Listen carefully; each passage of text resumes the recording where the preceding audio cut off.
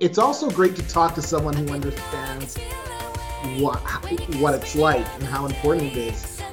Because some people will say, "Oh yeah, SNL's cool." For nearly 40 years, this story has given faithful service to the young in heart. Welcome to the Fangirl Hour, the podcast where we dive deep into the reasons why we love our fave fandom. Time has been powerless to put its kindly philosophy out of fashion. To those of you who have been faithful to it in return, and to the young in heart, we dedicate this podcast. Hello, welcome to the 8th episode of Fangirl Hour. I'm really excited about today's episode because I got to chat with my good friend Lee Lancaster, and I will let him tell how we met. And without further ado, I will introduce Lee. My name is Lee Lancaster. I'm from Canada, and we met online probably around 1988 on a Saturday Night Live. 80 and 98. 98. You're not that old, and neither am I. And I don't think there was web boards in 1988.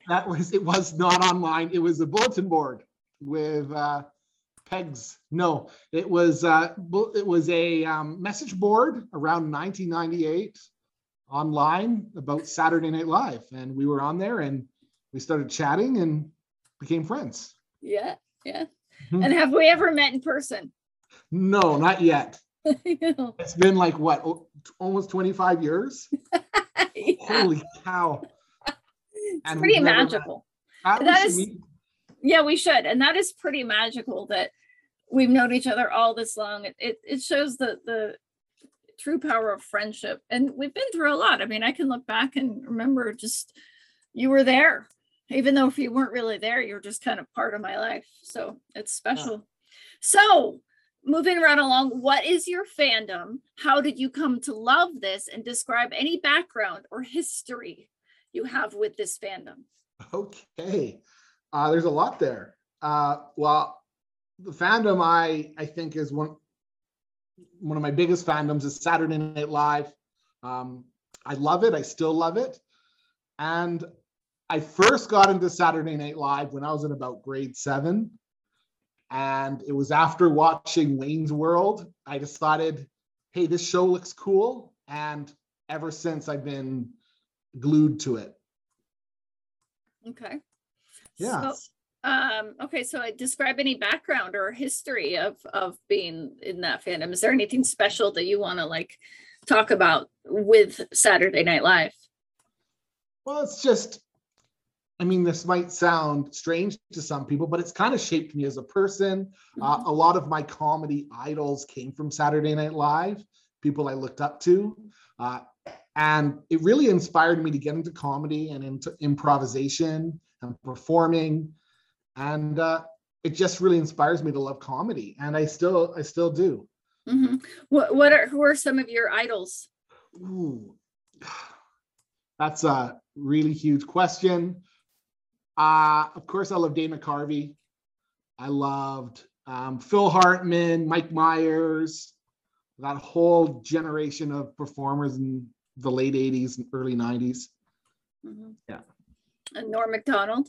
I love Norm Macdonald. Mm-hmm. And even though he wasn't a performer, Lorne Michaels, mm-hmm. I just look up to him as this creative genius. Mm-hmm. Mm-hmm. Yeah. Yeah, I already knew a little bit of this because I've known you for so long. We used to discuss this, but okay. So next question, we'll just move along. What has been the best part of being a fan? If there is one, or is there probably multiple? So, well, I mean, I just kind of said a little bit. I mean, how it's had huge influences on me in what I do, but friendship, like meeting you, and we're friends. Mm-hmm. Having that thing to look forward to, the comedy, mm-hmm. Having that in your life is so valuable, mm-hmm. which I really love. Mm-hmm. And it's brought me closer, and especially in times of tragedy and in the world, when there are huge events that are really dark. I always found that Saturday Night Live was there for everybody, having some kind of commentary. I mean, one time that really I still remember is after 9/11, when they had the firefighters come to the show, and it was like one of the first live comedy shows that came back after the tragedy. And I was just thinking, there's moments like that just have such an impact on our whole culture. Mm-hmm. And I think that's why I really love it. It's because it's really a history of, our pop culture and like North American society. And that's really cool. Mm-hmm. Yeah. So what's your most memorable moment or moments with SNL? Probably a lot, but you can talk about them. Yeah, it's definitely a lot.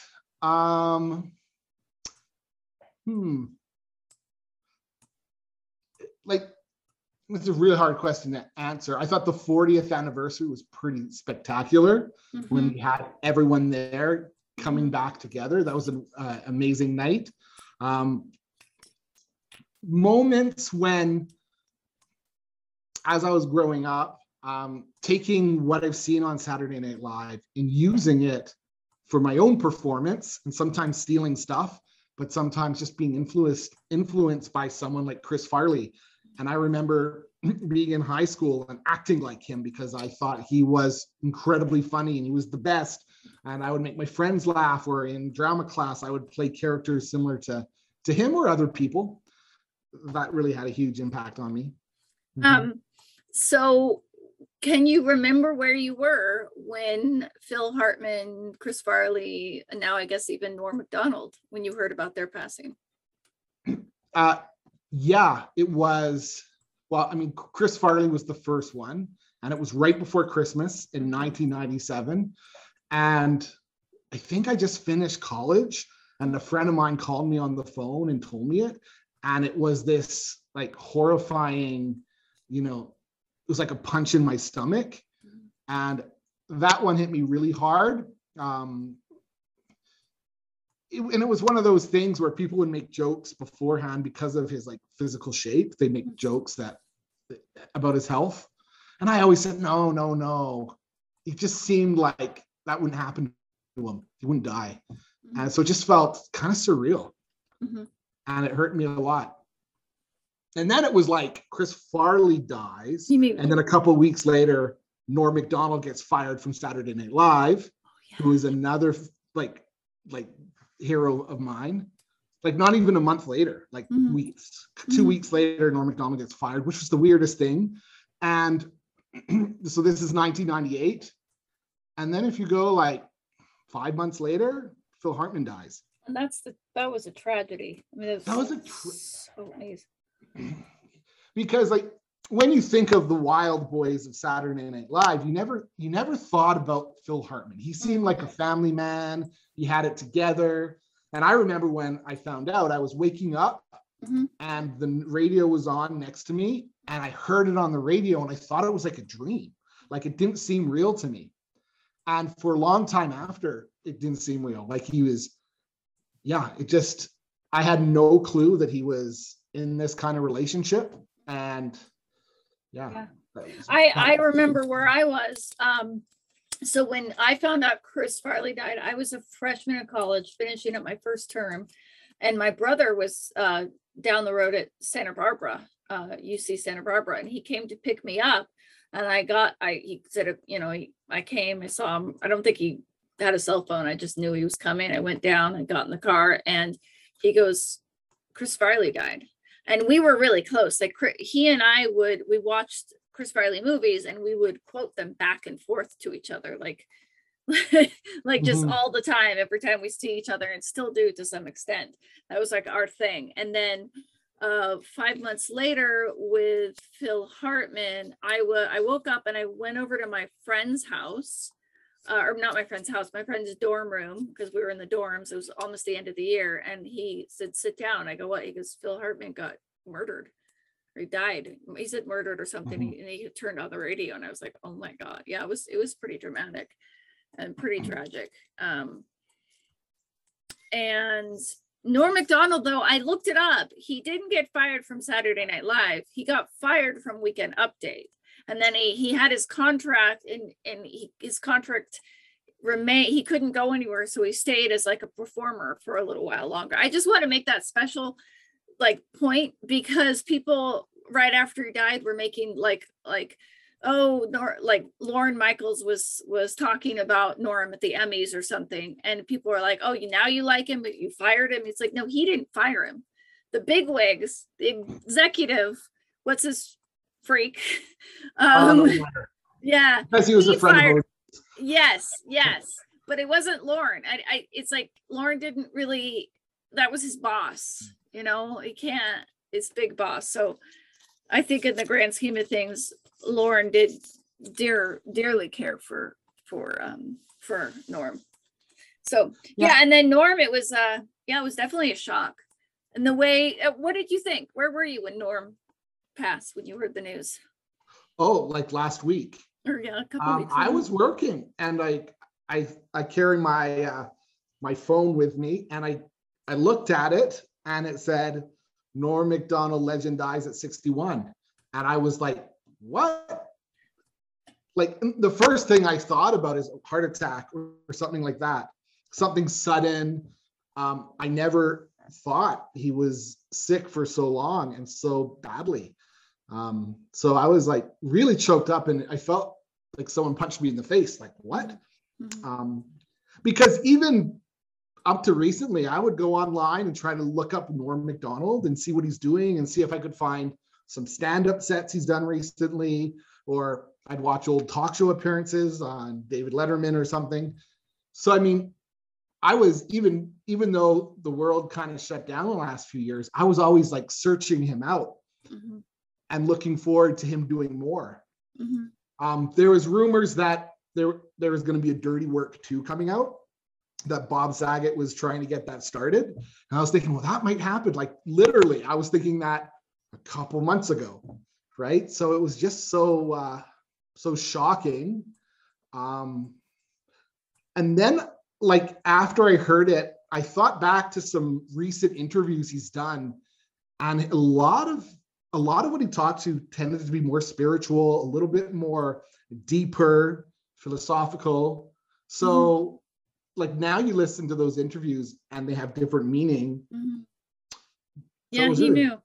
What do you think about the fact that for 9 years he was sick and no one really knew? And then, I mean, how do you feel about that? What do you think about that? I think it's pretty amazing. I think it's amazing he could do that, for one. It must be really difficult. I think that would be torture not to be able to talk about it if it was me, not to tell anybody, because I don't think he really told anyone. I don't think anyone knew, even like probably really close family members did. Yeah, I think at one point he must have told family, but maybe not until it got so bad or whatever. There's videos, YouTube videos that I saw that he had done with his mom in the last year or so, and he's like very skinny, and you can say like, oh, okay, yeah, he's wearing the hats. It was definitely, they probably knew, something was coming. But even then, like, even in like, I guess the last year, yeah, he was skinny and looked older, but he didn't look like he was dying of cancer. Like, I wouldn't have thought that. You wouldn't know. Right. Yeah. So I think he hit it really well. And part of me really respects that, because I also think there's so many celebrities who try to milk it and they want the sympathy, and it feels almost commercialized for their career. And I really respect the fact that he didn't want his situation, it was for 9 years, to affect his comedy. Right. He wanted to be remembered that way. Yeah. I think is pretty amazing, pretty spectacular.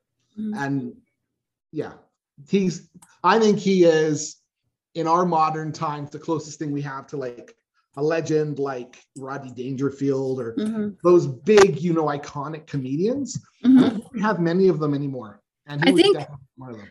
I think he would be along the lines of like Andy Kaufman. Because the way, I mean, even when he was fired from Weekend Update, they gave him warnings. Stop making fun of O.J. Simpson. Stop making fun of O.J. Simpson. And every time somebody would tell him no, he thought, he just kept going because he didn't care. He did care. He cared a lot. From what I was listening to a lot of interviews with a lot of his comedian friends like Conan O'Brien, who was devastated, and they would talk about that he had a big heart. One of my favorite things that I go back to time and time again that I remember watching it live was when he went on Conan O'Brien in the early years, and what's her name from Melrose Place came on, and she was advertising the show with Carrot Top, and I cannot think of her name right now, but Courtney Thorne Smith. Yes, and Norm was just like ripping into Carrot Top, going on and on and on. It was just all like improv off the top of his head, and it was making Conan and even Courtney Thorne Smith and Andy Richter just crying, laughing. And Andy Richter, I was listening to an interview recently, and he was like, you could tell that he's, even though he's making fun of Carrot Top, he's caring for Courtney Thorne Smith, saying like, I'll go see it for you, I support you, but he has to make these jokes. So they talk about how he did have a really large heart, and I think maybe that is why he didn't want his friends to see him suffer. He wanted them to remember that they, he made them laugh for the good times and all that. So how has this fandom helped you throughout your life, and how have you grown because of it? Obviously you're a teacher now. So, and just, not just when you go, and I don't know if you're still doing improv, maybe not right now, but have been, or theater or anything, but just as a teacher or in other aspects, other relationships in your life, how has it made a difference? It's definitely being something in relationships that, like, I brought my partner into it, but at the same time, it sometimes can get in the way of things. I got to be home on Saturday to watch Saturday Night Live. Do you really? Well, a lot of the time I did, maybe a little less now with the way things are, but yeah. So definitely brought me together with people. It impacted my career for sure, especially as an improviser and in comedy.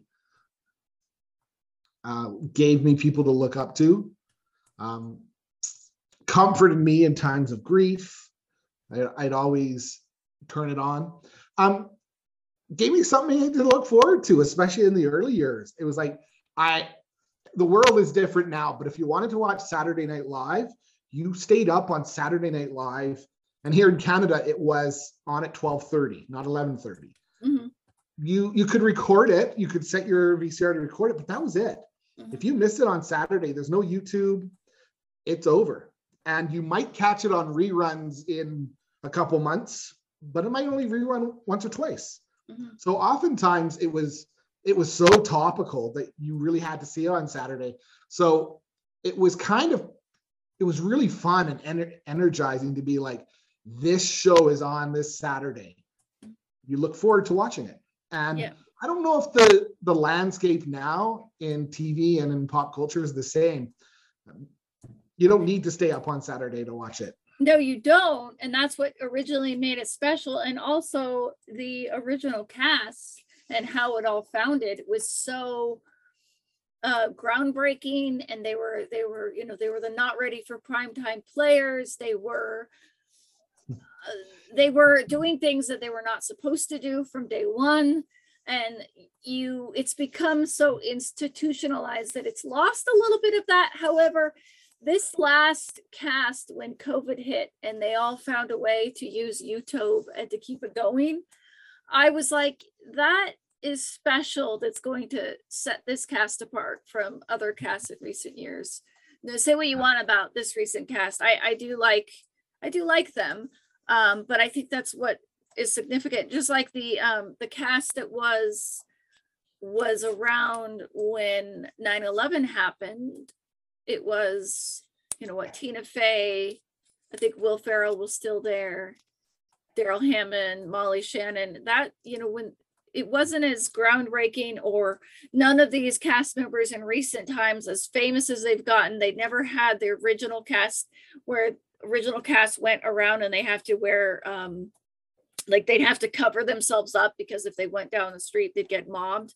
That happened back to those cast members, but doesn't happen like that. But there are moments where certain things are impacted, like the Norm Macdonald and O.J. Simpson, where it pushes the barrier, pushes against the norm pushes against it a little bit, and or is a little bit more edgy, or is, like you said, maybe a sense of salvation, a sense of something that we need. The 9/11, we're going to find a way to do comedy no matter what, even during a pandemic. And fortunately, even though things are different, you can watch it on YouTube, whatever. We have YouTube. We can all come together from far away and record and put something out there. And so it's neat to see how it's changed and grown. And another thing that I personally love is that when Don Pardo died, Daryl Hammond came back and took over the announcement. That was, I think, that is very, very sweet that it's Daryl Hammond. Especially, have you seen or read his book or seen the documentary? Yeah, I read his book. Yeah. And he has a documentary too, as well, and it's pretty much the same kind of thing. And that's where my hat goes off to Lorne, because he kept him around even when he was suffering. He knew, and yet he knew also that this is what was keeping him alive. So he even said that. They said, this guy's melting. He goes, no, this is what's keeping him alive. Keep him around. So it's like, I lost too many people. I'm gonna do what I can to help this guy. So yeah, I think that's where I think we can wrap it up from there.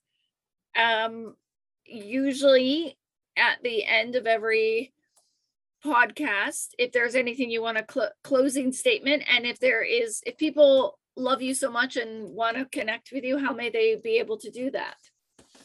I don't know. I guess just come to my house. I live at 135. No. I'll just give you my address and have a party. I guess I'm on Facebook and I'm on email and Instagram, right? Yes, although I don't go on Instagram that much. Okay. I'm not making people want to talk to me. But that's okay. I'm around. Yeah. Any closing statements that you want to close with? I want to thank you so much for doing this and for inviting me here. This has been great. And it's also great to talk to someone who understands what it's like and how important it is. Because some people will say, oh yeah, SNL is cool, but they haven't seen it in years and they don't like it, and it doesn't mean the same thing to people that like us, right? So it's kind of cool for us to come together. And part of me wants it to go on forever. You know, I don't see why I couldn't want it. Yeah. Well, as long, I don't know how long it'll go on for, but it's pretty amazing. Well, I think that it could. Lorne Michaels is going to pass away one of these days, but I think that enough people are going to come together. Let's end there. You could, possibly. You could see Tina Fey and Conan O'Brien coming together to somehow find a way to produce it. I could see that. With those two specifically. Well, I think one of the things that I loved about this conversation we've had is it reminds me of way back on the day when we would talk on Messenger while watching SNL. So we'd be sitting there, like I'd be sitting at my computer in my parents' basement during like a break from college or something on Saturday night, and I'd be typing and I'd be watching. We would, as somebody's name would come up, I'd be like, Chris Kattan, and you'd say Sherry O'Terry, like type up. And so it's very similar to that. And I have treasured this friendship throughout the years. I'm glad I reconnected with you. So yeah, thank you for taking this time to share. Thank you for listening to the Fangirl Hour. If you would like to geek out with us on the Fangirl Hour, please email us at cafegirlproductions@gmail.com.